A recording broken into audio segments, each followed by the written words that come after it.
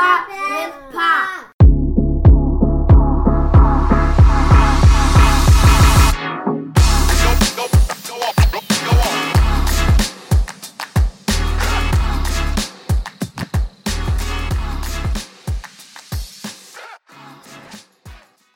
Welcome back to Hip Hop with Pop. My name's Rashad. And I'm Pop. We just wanted to thank you guys for dropping by and participating in this little conversation that we have. My dad and I are just kind of chopping it up about the music and artists that we both have come to love over the years, and we thank you for being a part of it. This episode of Hip Hop with Pop is brought to you by 314 City Gear. 314 City Gear is proud of its hometown and is committed to giving back. As such, 3.14% of our sales will be donated quarterly to a different charity serving the St. Louis area. Please be sure to drop by our website for more information on the amazing organizations we are partnering with and plan to support. Please consider joining us in our support of these organizations.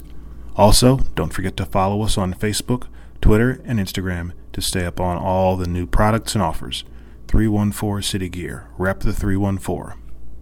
Hi, this is Leah and Liz of MP Home Co., specializing in interior decorating, organization, and other home design improvements. We can refresh the look of your home by creating a newly designed, personal, and functional space that is a reflection of your style. We also provide home staging to maximize the sales price of your home. We're based in Kirkwood, but serve the greater St. Louis area and would love to work with you on your next home improvement project. With MP Home Co., you'll get functional, livable design. We have an exciting project happening right now that you can follow on our blog. We're flipping a local fixer-upper. Visit our website, mphomeco.com, or follow us at MP Home Co. on Instagram, Facebook, and Pinterest. Mention this ad for 10% off any service. All right, well, with that being said, Dad, today I'm going to introduce you to an MC named Rakim. He was born William Michael Griffin Jr. January 28th, 1968 in New York yet again. And he goes by many names, Rakim Allah, the God MC, and just the R. So the reason why he has these kinds of nicknames is before him, rap was kind of it was a little less serious. There was do you remember Jazzy Jeff and the Fresh Prince and some of the type of rhymes that they wrote? The Fat Boys, kind of the humorous, lighthearted, funny, haha raps that they used to make. Rakim was the first guy that would just rap in his normal speaking voice, and he had a lot to say when he did it. He's highly regarded as one of the greatest MCs of all time. So he's also one of the only guys that put his DJ first in the name. So all of his recordings, well, not all of them, but most of his recordings are filed under Eric B. and Rakim. So you won't find many of these songs under just his name. So it's actually kind of cool to help him out since. So the first one, Follow the Leader, dropped in 1988. Okay.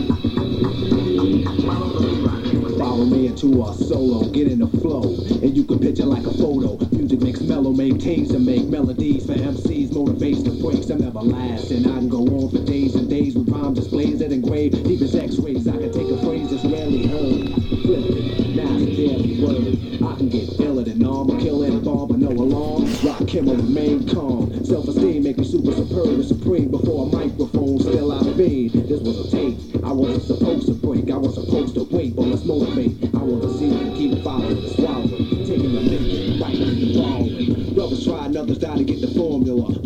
wet your sweat. You still ain't warm, you a step away from frozen. Stiff as if you're posing. Dig into my brain as the rhyme gets chosen. So follow me, I want you thinking you were first. Let's travel at magnificent speeds around the universe. What could you say as the earth gets further and further away? Planets as small as balls of clay, astray into the Milky Way. Worlds outside the stars the eye can see, not even a satellite. Now stop and turn around and look. As you stare in the darkness, your knowledge took.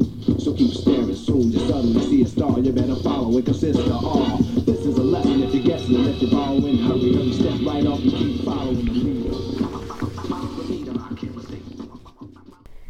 Okay. So what did you think about that one? Lots of lyrics, lots of topics covered, and a lot of self-assurance and follow the leader. Some things I didn't fully understand, and that's understandable. He mentions Eric B. in one of the sections there. I didn't know what that was all about. Eric B. on the Blaze. You know what that has referring to? Eric B. is Eric B. Easy on the Flex. Yeah. He's talking about himself. Eric B. is the DJ. Oh, okay. And he's the guy who's spinning the records. Spinning the record. Okay, Yeah. I got you. Once Okay. again, kind of giving him love as the guy who's helping him make the music. I see. And he does say something very, very interesting at the very, very end. He says, rap is rhythm and poetry. Yeah. It is certainly a lot of rap, and it's a lot of rhythm and a lot of poetry. And I think that really defines the genre quite well. If things don't rhyme, they don't seem to go into the song. Yeah. And some good poetry, some good good lyrics that make sense, and some that's rather complex, as I said before, for people who are not part of that genre, don't understand it as well. And but that's a good definition: rhythm and poetry. Yeah. Yeah. I think one of the cooler things that he does is he'll take stanzas, the what he's trying to say, and he'll sometimes wrap the rhyming word around into the next bar. You'll see as you pay attention all these little clever tricks and things that he does to make the rhymes work and to get his point across at the same time. That's just one of the reasons why I really like this guy so much. Yeah. Given his background, do you happen to know who may have influenced him in his writings and his rapping? No, and I think that it's understood that he's kind of the first guy to ever rap this way. That's why they call him, that's why he's got the nicknames that he does. So Okay. he's kind of highly regarded as sort of one of the godfathers of real rap. Mm-hmm. So Okay. I mean, obviously he's influenced by some of the guys that had been doing it before, but as far as this particular style, the way he rhymes, the way he makes his raps, pretty much the first one to do it. He's groundbreaking. Okay. I don't know what category you may put this person, but the person I remember way back in, I guess, the 1970s, late 70s, maybe early 80s, an artist by the name of MC Hammer. Yeah, I remember him. Yeah. You remember him? Where does he fit into this genre? That's a great question. He is. I don't know that he is very. I don't think he's included on anyone's favorite. The top list. He kind of, once you cross over into that. He was pretty much the first to do it, to cross over into pop. He was a dancer as well. Yeah, He danced. yeah. More of an entertainer, I would say. Yeah. Okay. So. I don't know that he's taken quite as seriously as he possibly should be taken, but he became famous for reasons other than his lyrics and like the dancing, like you said. So I don't think that he's on anyone's top 50. Okay. All right. Okay. It's kind of interesting. All right. Sorry, Hammer. I mean, yeah. I still like him from those old days, so I don't know. Sure. Yeah. Okay. For whatever reason, he's just not probably not on that list. So. Yeah. So who do you have for me? I have the next artist. His name is Arthur William Crudup. Okay. We know him as Big Boy Crudup. And he is from an area of Mississippi that you would be familiar with, not that you went to that town, but he is from Forest, Mississippi. The Pillahatchee is the little town of my birth and your grandparents, and if you go 12 miles east, you're in Brandon, Mississippi. You go another 12 miles, you're in Jackson. If you go to the east, you go 8 miles. 8 miles east, you're in Morton, Mississippi. Another 10 miles, you're in Forest, Mississippi. And Forest is the birthplace of Arthur Big Boy Crudup.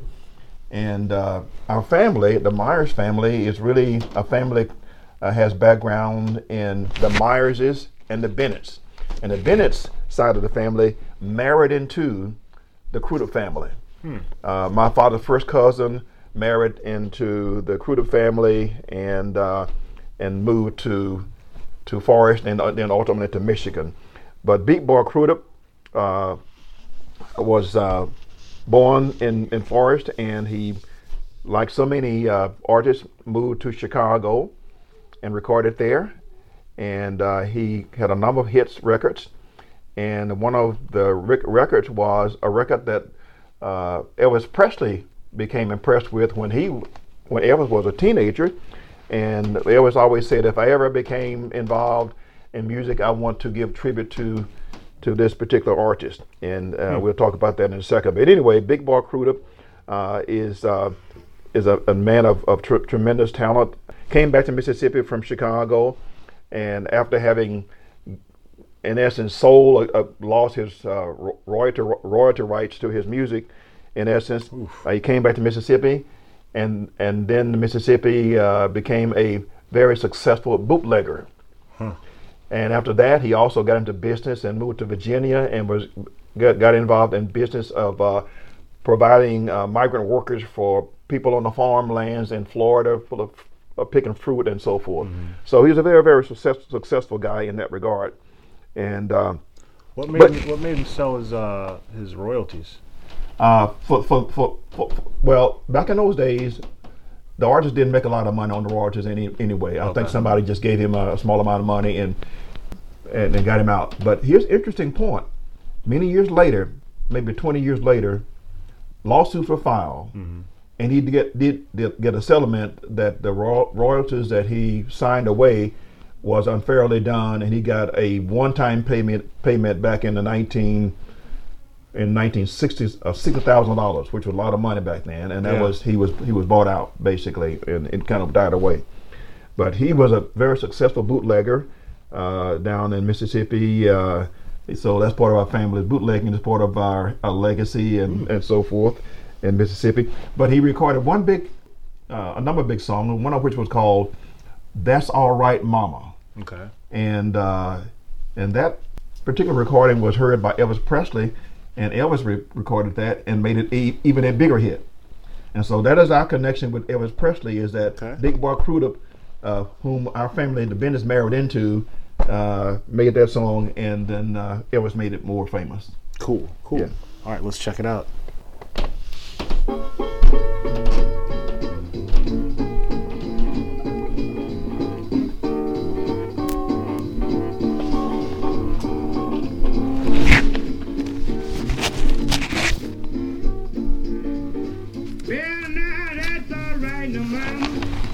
That's all right for you. That's all right, mama. Any way you do, but that's all right. That's all right. That's all right now, mama. Any way you do. Well, my mama, she done told me. Papa told me too. The life you live in, son, now women be there for you. Yeah, Big Boy Crudup. Yeah. You can imagine the pride in which people from my area, Forest and Morton, Pillahatchee, had when Elvis Presley recorded that song in the late 50s, and which had been recorded by Big Boy earlier. Yeah. Yeah. You know, so Big Boy. Did he was he in fact a Yes, big boy? another big boy. Okay. Let me also, I was going to mention that earlier, in terms of the blues artists of that time frame, spent a lot of time talking about size, but the size was, the physical dimensions of a person was often part of their nickname. In fact, I had a list of some of the sizes, people like Lil Walter, we mentioned before, Yeah. Lil Milton, Yeah. mentioned him, Lil Janet Taylor, Lil Willie John. You will know Lil Willie John by the song Fever. You give me fever. Oh yeah. And Little Esther, a lady. And then there were some people had other names. Big Joe Turner, Big J McNeely, Slim Harpo, Eddie Lockjaw Davis, and a very tall guy. He must have been about 6'7". His name was Pine Top Perkins. And then, of course, people who had larger dimensions, Fats Domino, Fats Waller, Big Mama Thornton, who also had some of her recordings done by Elvis Presley as well, and Jerry Lee Lewis. So the physical dimensions were something just part of the blues genre in terms of size as well. Yeah, but Big Boy was a big guy, and he played guitar. The song that we listened to earlier, he was playing the guitar on that. Yeah. It's very good. Yeah. It kind of reminds me of several artists that come to mind. Lil Wayne, first of all. Oh, yeah. Okay. Lil C's, Notorious B.I.G. He was a big guy. Big L. I'm not sure if he was tall or not, but they do a similar sort of self-naming in hip hop as well. Yeah. So, okay. Kind of interesting. There's a lot more of the Lils. Little than the bigs, huh? Yeah. Especially nowadays, it seems like everybody wants to be little something. And so Yeah. But I forgot about Lil Wayne. Fat Joe. He was a big guy, a really, really big guy. That's his nickname, his rap name, Fat Joe. Oh, okay. Yeah. The other little famous little guy was Little Richard. Oh yeah. Yeah. Right on. So we're gonna press on here.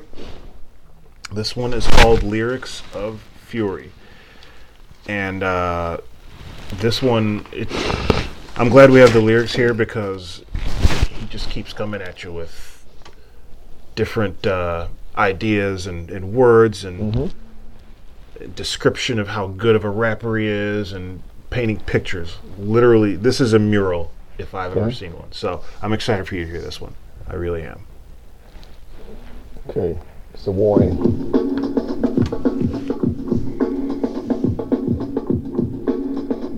I'm rated R, this is a warning. You better avoid poets and paranoid DJs destroy. Yes, I came back to attack others despite strike like lightning. It's quite frightening, but don't be afraid in the dark, in the park. Not a scream or a cry or a bark or like a spark. You tremble like an alcoholic, muscles tighten up. What's that lighten up? You see a sight, but suddenly you feel like you're in a hospital. You grab your heart and wish for tomorrow quick. Music's a clue when I come, you're warned. Apocalypse now, when I'm done, you're gone. Haven't you ever heard of an MC murderer? This is a death penalty and I'm serving her. Death wish, so come on, step to this hysterical. I did for a lyrical perfectionist. Friday 13, walking down Elm Street. You come in my realm, you get beat. This is off limits, so your visions are blurry. All you see is the meters of the volume, pumping lyrics of fury.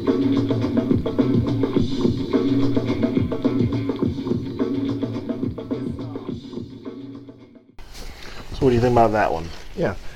Not much of a repetition of what I would call a chorus that we have heard in some of the other renditions and songs. He talks about it's a freestyle, purified freestyle, but I was expecting more of a kind of more of a theme of a chorus, and he gets right back into, after some music, back into more rapping. Nope, just Lyrics of Fury. Just lyrics of Fury, and he gives us the caution up front, just to be warned. You better avoid and so forth. But indeed, it is a lot of fury going on there. What do you think is the source of what's that all about? Do you think what was he ultimately trying to get across? I think he's just trying to, well, not trying, but I think he's just bragging on how good he is. Just The lyrics, the song was a high pace, a rapid pace, as opposed to more laid back and so forth. And so he was obviously trying to communicate something of importance to him. Obviously, yeah. I think this was back in '88. Oh, that when early. This came out, and he makes a couple of references. Friday the 13th, walking down Elm Street. Remember the Friday the 13th movies and how insanely popular those were in the 80s. It's just I think these are. It's kind of a little bit dated, I guess, with that reference, but once again, I think this is just a show of the mastery and I think that he puts you right there. You tremble like an alcoholic, muscles tighten up. What's that lighten up? He makes you feel like you're in that horror flick, scared to death, terrified. Yeah. So I think it's definitely done on purpose. Like, hey, all you other people who are rapping, you need to be aware because I'm the top dog and get back. Yeah. Little Z wants to be a part of the podcast, huh? Oh, well, I don't know. He might want to go out, but settle down. Settle down. All right, sit down. Yeah. Okay, so we're up to another. Do you want to take a break or to let him out, or do you want to press on and do another one? Well, we've got one or two more. Got two more, don't we? Yeah. I think he'll be okay. I think I'll watch him. I'll do it. Yeah. Yeah. Okay, so who do you have next? The next one is an artist. It's hard to classify him as blues. I don't know what category one would put him into. His name is Bo Diddley. Okay. And he is also from the area of where we live, within maybe 35, 40 miles of where I grew up. He's from Macomb, Mississippi. And he is noted for a certain style of music, a lot of interesting lyrics himself. He left Mississippi and went to Chicago and studied trombone. He studied violin while working in a factory, and became part of the famous Ebenezer Baptist Church on the south side of Chicago. And he played with another outstanding band leader, Earl Hooker, and also with the pianist of B.B. King, Otis Spann. So he has a lot of contacts and background in music. Then he broke away and started recording under his own name with Chess Records in Chicago, and he had his own style and did a lot of himself of touring around the country from place to place. And he wrote a very, very famous love song, as a matter of fact, which he didn't record himself, but gave it to the studio, and it was recorded by a man and woman, husband-wife team, Mickey and Sylvia, called "Love Is Strange." If you do any type of researching, that was written by Bo Diddley, which is uncharacteristic, one might think. I remember that one from Dirty Dancing. Right? Yes, that's the one. And by the way, we don't know the origins of his name. Bo Diddley, his birth name was Elias Other Bates, but somehow or another, that name was floated around in Chicago, and it may have been the name of a comedian. But Leonard Chess of Chess Records said, "Okay, you're going to come record with us, and we're going to give you this name." And Bo Diddley said, "Yes, that's a good name," and the rest is history. Yeah. He kept it. So we're going to listen to the record "Bo Diddley" by Bo Diddley. All Hey, right. Bo Diddley. It kind of a 7-beat tempo that he has there. Okay. Let's check it out.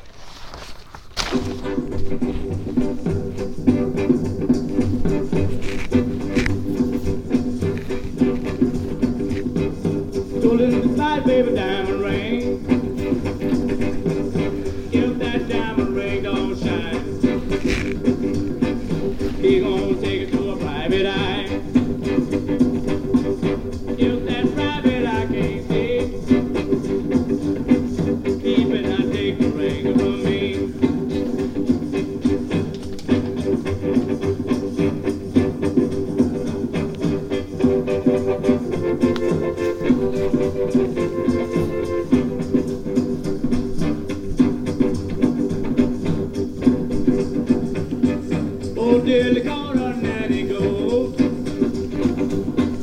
make it pretty, baby, on Sunday cool. Pulled in the corner, fell cat. To make it pretty, baby, on Sunday hat.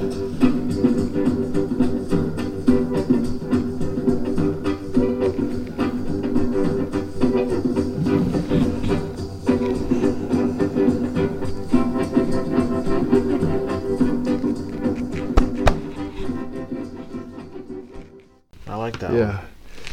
That beat that he has on that song is really reminiscent, I think, reflective of the bringing over some of the music from Africa. I associate that particular beat to Central Africa, i.e. the Congo. Okay. And so both somehow or another that survived all through the many years and decades, centuries, in my opinion, to get into Bo Diddley's music. Sure. Yeah. That's Yeah. I couldn't tell if it was 4/4 or 4/3. I really couldn't tell, but yeah, that was a fun beat. I like Yeah. that. It's a beat that kind of gets into your head and it's kind of hard to get out. Yeah. Was he playing the lead The guitar? on guitar. that? He put lead guitar. Right. So do most of these guys are playing the lead instrument, right? That's correct. Okay. That's correct. I guess I should probably stop Yeah. asking that question. So basically, the way many of these artists get into music in the first place is that they begin with a guitar, and as I said before, playing house parties in the South, going from place to place on the weekend, and somebody has a few people over playing guitar. They sing and they play guitar, and that's how they start. So there's not really many straight vocalists, or not with no, men. not many, just by himself. Exactly. The one exception that we've discussed and heard in this regard is Bobby Blue Bland. Bobby Blue Bland may have played an instrument, but basically he doesn't do so when he's performing or when he is recording. Okay. He just stands up and sings. Everybody else that I'm aware of that we've talked about is doing something with a guitar or a harmonica. Okay. Cool.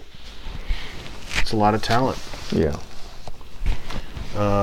So I have one more for you here. Okay. Well, actually, one or two more. I think we might have skipped one at the beginning, but we can double back for that one. This one is called Juice, or Know the Ledge. It kind of goes by both. This one came out in 1991. okay.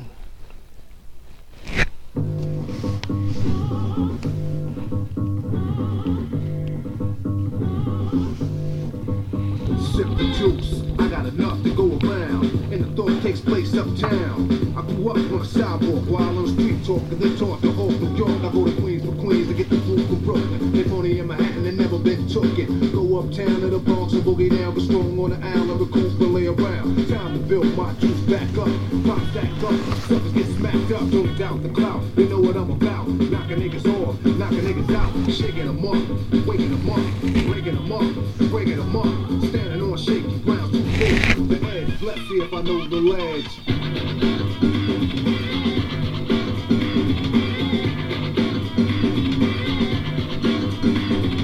Corners trifling, shorties here. I get cocked living 40s to beer. Here's a sip with a cruise that's the seas. If I get revenge, then they rest in peace.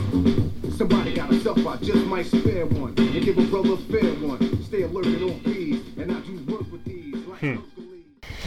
Okay, so what do you think he's referring to? Well, I think he's referring to a lifestyle that can lead to a great deal of difficulty and violence and so forth. And he talks about some of the people involved in gangsterism, and talks about Elliot Ness in Chicago, and of course Al Capone himself, and others who played gangsters, Pacino and De Niro and Black Gambino, what have you. So he's talking about control and violence. Power and, for sure. Yeah. Yeah. That's what juice means. Yeah. But you hit the nail right on the head. He's kind of the whole thing. He's kind of going through saying, I know that I'm getting close to the edge here, and I'm playing a dangerous game. Yeah. And at the end, I guess you see that he's not victorious, but Lay close to the edge. Yeah. And get to know how far he was on the ledge. Yeah. I like in that first one where he goes through and he lists all the different parts of the New York area. Again, because he's from Brooklyn, there and Bronx, Yep. Long Island and then Manhattan, Queens, Yep. He lists them all. all of the boroughs. Then it goes to Chicago. Elliott Ness, as you well know, was domiciled in Chicago. Yeah. And he covers the international scene with Ayatollah Khomeini and of course Anwar Sadat as well, and talking about their control and their positions and so forth. So it's. What do you think about that line? When I cook beef, the smoke will never clear. The beef is beef is a word for a conflict. So if you and I have beef, that means I just think that's a clever way to put it. Yeah, I agree. Wholeheartedly. Yeah. So again, covers a lot of topics and a lot of territory here. Yeah. And usually fast. Yes, very very fast paced. Yeah. If you're not paying attention, you miss it. Yeah. Yeah. You're gonna miss a really really cool line. Yeah. I agree. Yeah. Again, as I said before, it's remembering all the lines if you're going to do a stand-up and so forth, like what's in their mind and so. But it's a lot to remember here and make it rhyme and do a stage presentation as you do on a recording. It's quite a gift in itself. Oh, for sure. Yeah, I'm sure just recording it, you would have to take several takes and I guess probably punch so. in and do that kind of thing. Right. So. Yeah. Who do you have up next? Next is a gentleman by the name of Otis Rush, and that is his full name and birth name. And he is a younger guy compared to ones we discussed before. And he grew up not terribly far from God's country, Pulahatchie. He is grew up in Philadelphia, Mississippi. Let me just also add, as you probably know, Pulahatchie is a Choctaw Indian name. When the settlers came to Pulahatchie, they bought the land from the Choctaw Indians. Some stayed around Mississippi, some were there when you were visiting my parents there. But many moved to a reservation to Philadelphia, Mississippi, which is just a bit closer to Meridian on the East Coast. Otis Rush was born in Philadelphia, and like so many guys, he went to Chicago early in his lifespan and signed with a record label, Cobra, and which was Cobra, which was that name, huh? which was later bought by Chess Records. Yes, and interesting enough, I talked about the West Side and the East and the South Side. Otis Rush began to play on the West Side alongside of the area of Howlin' Wolf, and developed his own style, and that was a style of blues called the West Side Blues, like Mississippi Blues, the West Side Chicago Blues, and Otis Rush was part of that. Okay. And he recorded a number of great hits that I dearly love, and we played one by another artist, Can't Quit You Baby. He recorded that back in 1956. But before he died in 2016, Mayor Rahm Emanuel proclaimed June 12th of each year as Otis Rush Day in Chicago. Oh, cool. Yeah. And so we're going to listen to one of his famous recordings called Double Trouble, Otis Rush from Philadelphia, Mississippi. Okay. Ooh.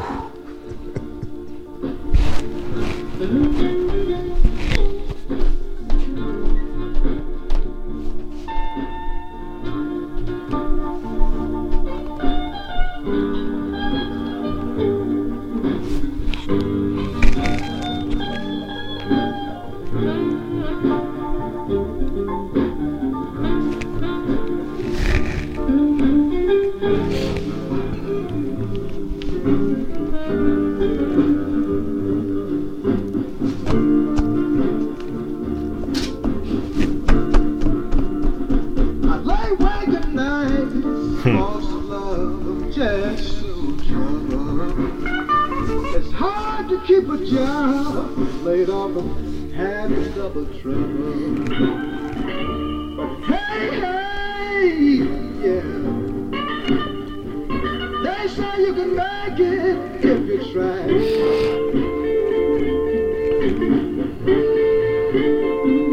Yeah, some of this generation is millionaires. It's hard for me to keep decent clothes to wear.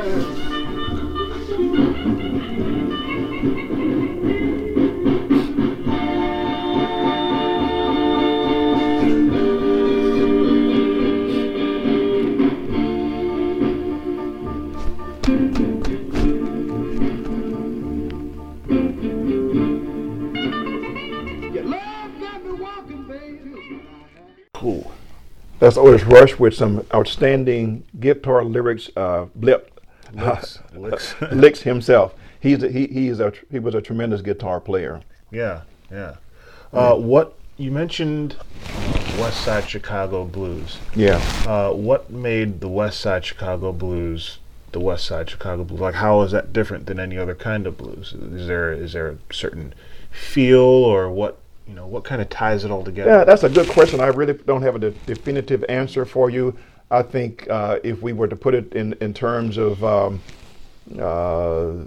today's words, it was a little more forward-looking, had more, let us say, soul, some of the more soul aspects to it, more the kind of thing that we ultimately merged into was the kind of a doo-wop. Some of the doo-wop lyrics you would find on the west side of Chicago, whereas the south side, I think, was more, let us say, nitty-gritty Delta, Mississippi. You could make a distinction between the west side, I think, and say Clarksdale, Mississippi. They were different, but Chicago and Clarksdale were very, very similar in terms of what they played, the things that they sang. I think was probably way to help to describe that. Yeah. Okay, so it's not so much the sound; it's the content. It's content, Gotcha, exactly so. Gotcha. And I think also the West Side was influenced a great deal back in those days by the other people surrounding the community. Hispanics, for example, were there, and they, I think, have some influence on the content of what was said and how it was said in that region, and maybe to a lesser degree Poles and Czechs as well. Whereas the South Side was kind of isolated, just blacks, people for the most part. Yeah. Okay.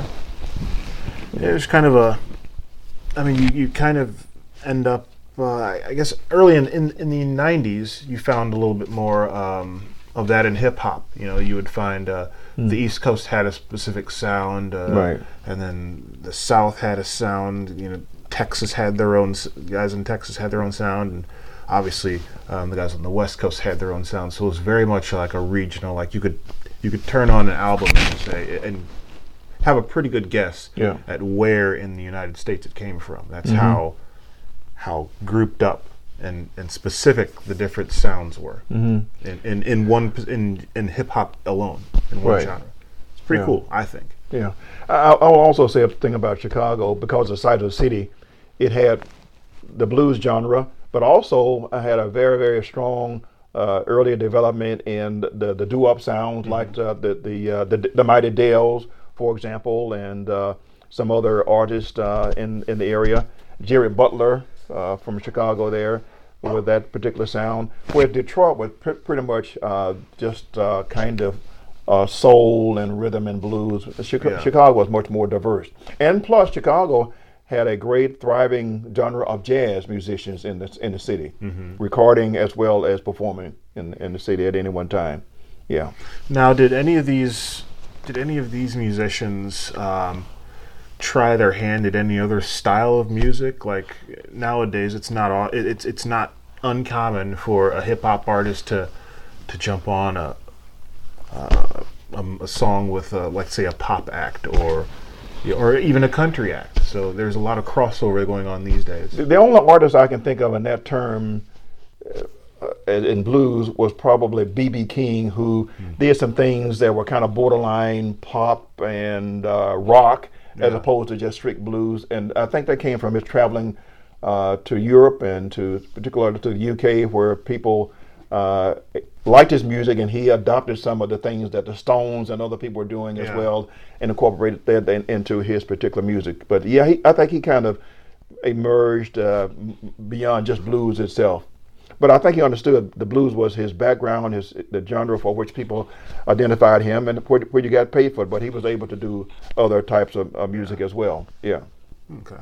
And same thing with Ray Charles. Ray Charles began as a blues guy, and he emerged really universally as kind of a singer of ballads beyond just blues. Mm-hmm. Yeah. Yeah. Yeah. Yeah.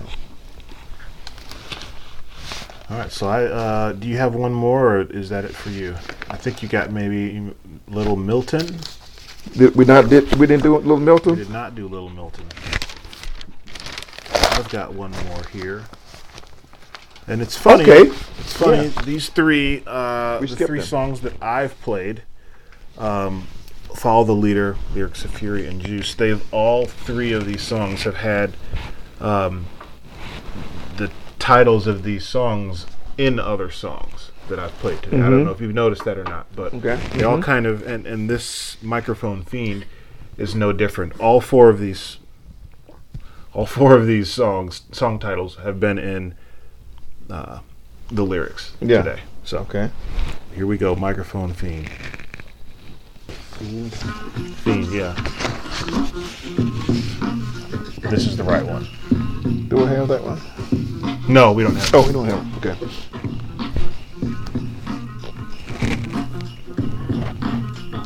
If you want the lyrics, they're right here. I was a fiend before I became a teen. I melted microphones instead of cones of ice cream. Music orientated, so when hip hop was originated, fitted like pieces of puzzle, complicated. Cause I grab the mic and try to say yes, y'all. They try to take it and say that I'm too small. Cool. Cause I don't get upset. I kick a hole in the speaker, pull a plug, then I jet back to the lab without a mic to grab. So then I add all the rhymes I had, one after the other one. Then I make another one to diss the opposite, then ask if the brother's done. I get a craving like I fiend for nicotine, but I don't need a cigarette. Know what I mean? I'm raging, ripping up the stage, and don't it sound amazing? Cause every rhyme is made and thought of, cause it's sort of an addiction. Hear how he wrapped it around? Mixing vocals, vocabulary, and verses just stuck in. The mic is a Drano, volcanoes erupting, rhymes overflowing, gradually growing. Rhymes Everything overflowing. is written in the code so it can coincide. There you did it again. My thoughts are guide.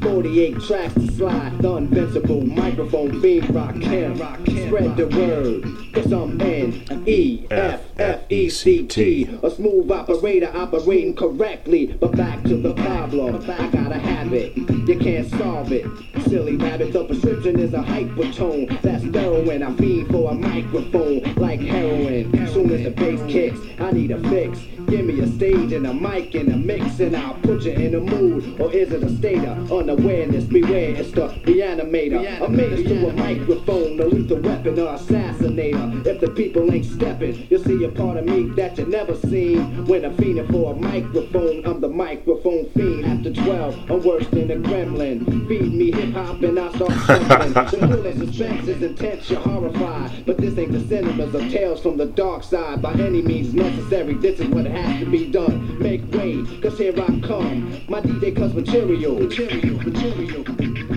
Grand Imperial. It's a must that I'm busting. Microphone Fiend. Okay. So yeah, the whole song is, basically his addiction to making music, and he draws the similarity of being either a hypochondriac or a drug addict. Grew up. Yep. Fiending for Yep. So I think it's clever and it's awesome. Well, I like this particular song. I like the theme because it was about passion. And what this demonstrates to me, with that kind of passion, this particular person is going to pursue that and do well at it. Sure. Because with that passion, it is not work. It is a hobby. It's something he likes to do, and he's going to do it in the best possible way that God has given him ability to do so. So kind of like I tell my students, if you think about a career, you think about what can you do? What thing do you do well? And then ask you a question, do you like doing that? Right. If you have something that you do really well, you want to do it, then you get up every day and not go to a job. You go to your hobby. Yeah. That's really neat. Yeah. It's kind of the American dream, isn't it? Exactly. Yeah. So I'm curious. You mentioned the last time we got together, not yesterday, but last couple episodes ago, the several recurring themes in blues, and there's several things that keep coming up in these songs. Drugs clearly, and I was wondering, do you hear any references to drugs and whatnot in like abuse and use in blues at all? Yeah, depending on the artist, and that's across. Often it's about, again, alcohol in this regard, being having an addiction, and John Lee Hooker, as a matter of fact, we won't get a chance to get to, had a very famous recording called One Bourbon, One Scotch, One Beer, and there's a lot of reference to abuse in that regard. That the cup addiction. Yeah. I think that part of the reason you see so much of that, or hear so much of that in hip hop, is because of the time frame. Yeah. Crack and heroin and all that stuff. They were coming up at the same time, so these guys were just rapping about what they see, and it happens to be, people laying in alleys suffering from drug addiction. That's what they rap about. Right. My generation, Mississippi, for us, it was moonshine. We didn't have much. We had beer, but it was not the common thing. The most common thing was illegal moonshine that people provided for recreation. And they would make it out of what, just corn or? Corn liquor. Yeah. Right, exactly. And a lot of people drank corn liquor socially, meaning we're not abusive. They'd have a shot or two at the bar and go home and do okay. A few became alcoholics, obviously, but many saw it as a social drink that people have. Most people will keep a pint or gallon in the back room at home and so forth, and share with their buddies as they came by. Yeah. Yeah. Did they ever have to, hide it? Would the police come to your house and say, "Hey"? Policemen never showed up at people's houses. Then why'd they keep it in the back room? Well, that was for the preacher. Oh. The pastor drops by. You don't want to sit on the table. And Sister Mary, who comes by nosing about what you're doing and so forth. Yeah. But policemen in my small town and most of the small town understood bootlegging was a part of the economy. Yeah. They got a little money under the table to stay away. The only time they showed up was in case of violence. They would come and take somebody away. But in terms of selling bootleg liquor in my little hometown, no, that did not. That was not a problem, and not only my town, but across the whole country, because, as I said, bootlegging was a big industry. Yeah. In terms of jobs, the bootleggers himself and the people who made it.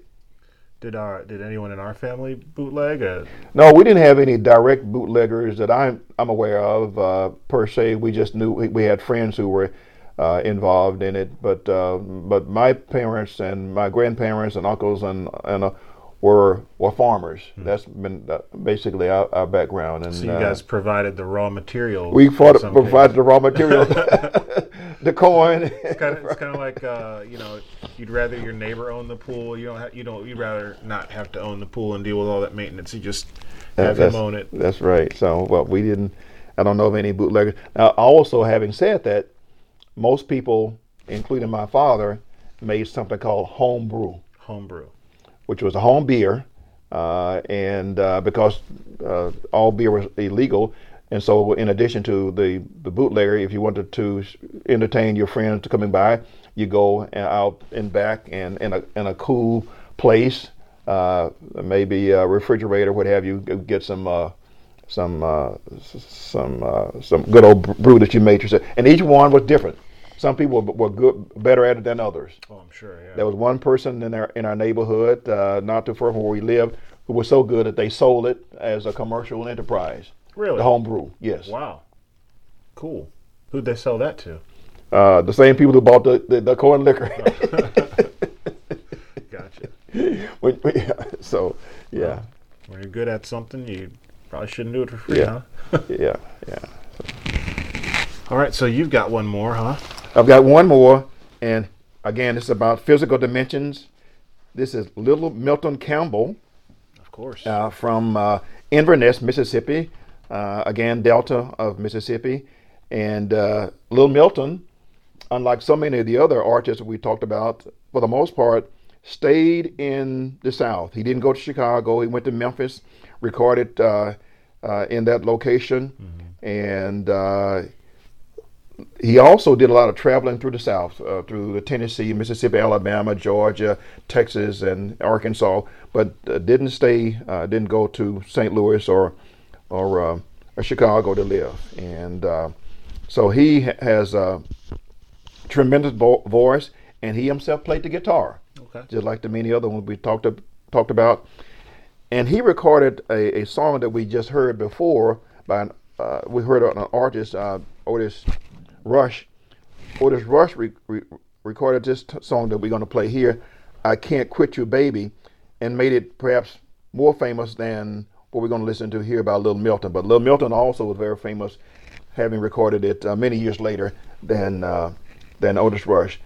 "I Can't Quit You, Baby, but I've got to put you down for a little while," is what we're going to hear. Okay, I have heard this song before, perhaps not by Little Milton, but by another band called Led Zeppelin. Oh, okay. That would make sense. Here we go.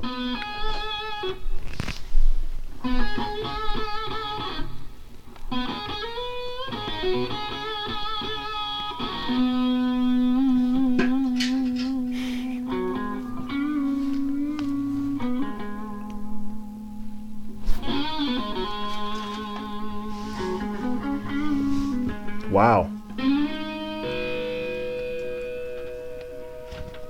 I can't do it, baby. You know I've tried so hard, but I can't do it, baby, no. Oh, I can't quit you, baby.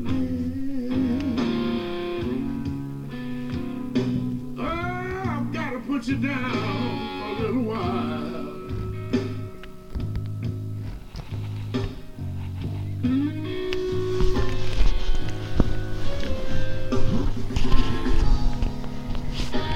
No, I can't quit you, baby.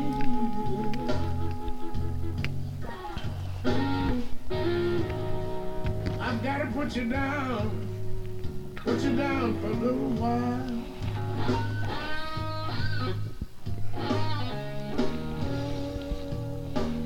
You know you messed up my mind, baby, and made me miss you, my only child.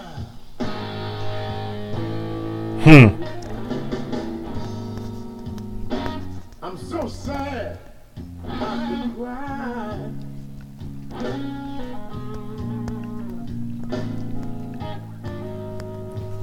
I feel like I could just lay down.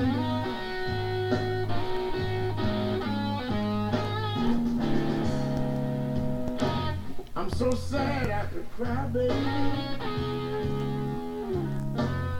Oh, I feel like I could just lay down and die.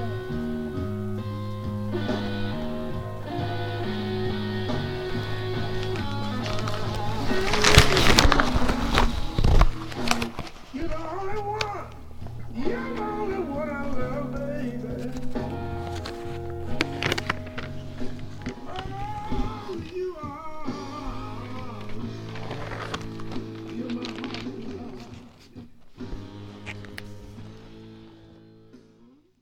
All right. Cool. Yeah, that's a long one. That's about a 9-minute song. You can just cut. You can just go through. About a 9-minute song. Yeah. Man, they got some chops. They can play. If you guys are into some good guitar playing, please check it out. Well, and do you have any thoughts about that last one, or?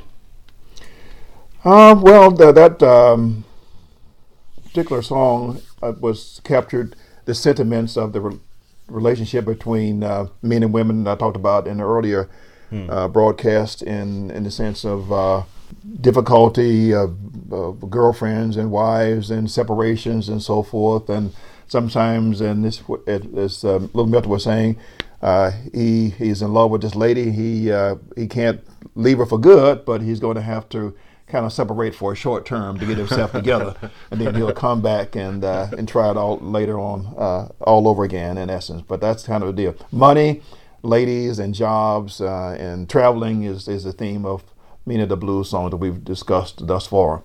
And so, yeah. Well, cool. Well, But I've enjoyed the session, talking about my favorite genre. Again, blues is part of my history, my heritage, my background, and so forth. I grew up listening to it and I love it a lot, as I do other genres as well. But this one is personal to me because, as I said, I identified with the artists, and so many of the great blues artists were people that I heard personally around Mississippi. Again, hearing Elmore James and B.B. King early in the game, and Bobby Blue Bland and Little Junior Parker. They're just part of my heritage. yeah. And there was another guy that we didn't talk about, but also a guy who was in the blues genre. His name was Sam Myers, Myers, same as ours. Not related, but he was a blind blues singer around Jackson, played at my high school and so forth, and I grew up listening to him a lot. Okay. Yeah. Well, why don't you pick out a couple, and maybe we'll do another couple of these. Okay. All right. I'll get one from Sam Myers. He had a number of recordings, as a matter of fact. Okay. Yeah. Well, all right. Let's. We're going to say thanks to our sponsors yet again: Leah Myers Realtor, 314-277-2586, and 314 City Gear, 314citygear.com for some to rep the 314. All right, y'all. Thanks for watching and listening. Thank you. Enjoyed it.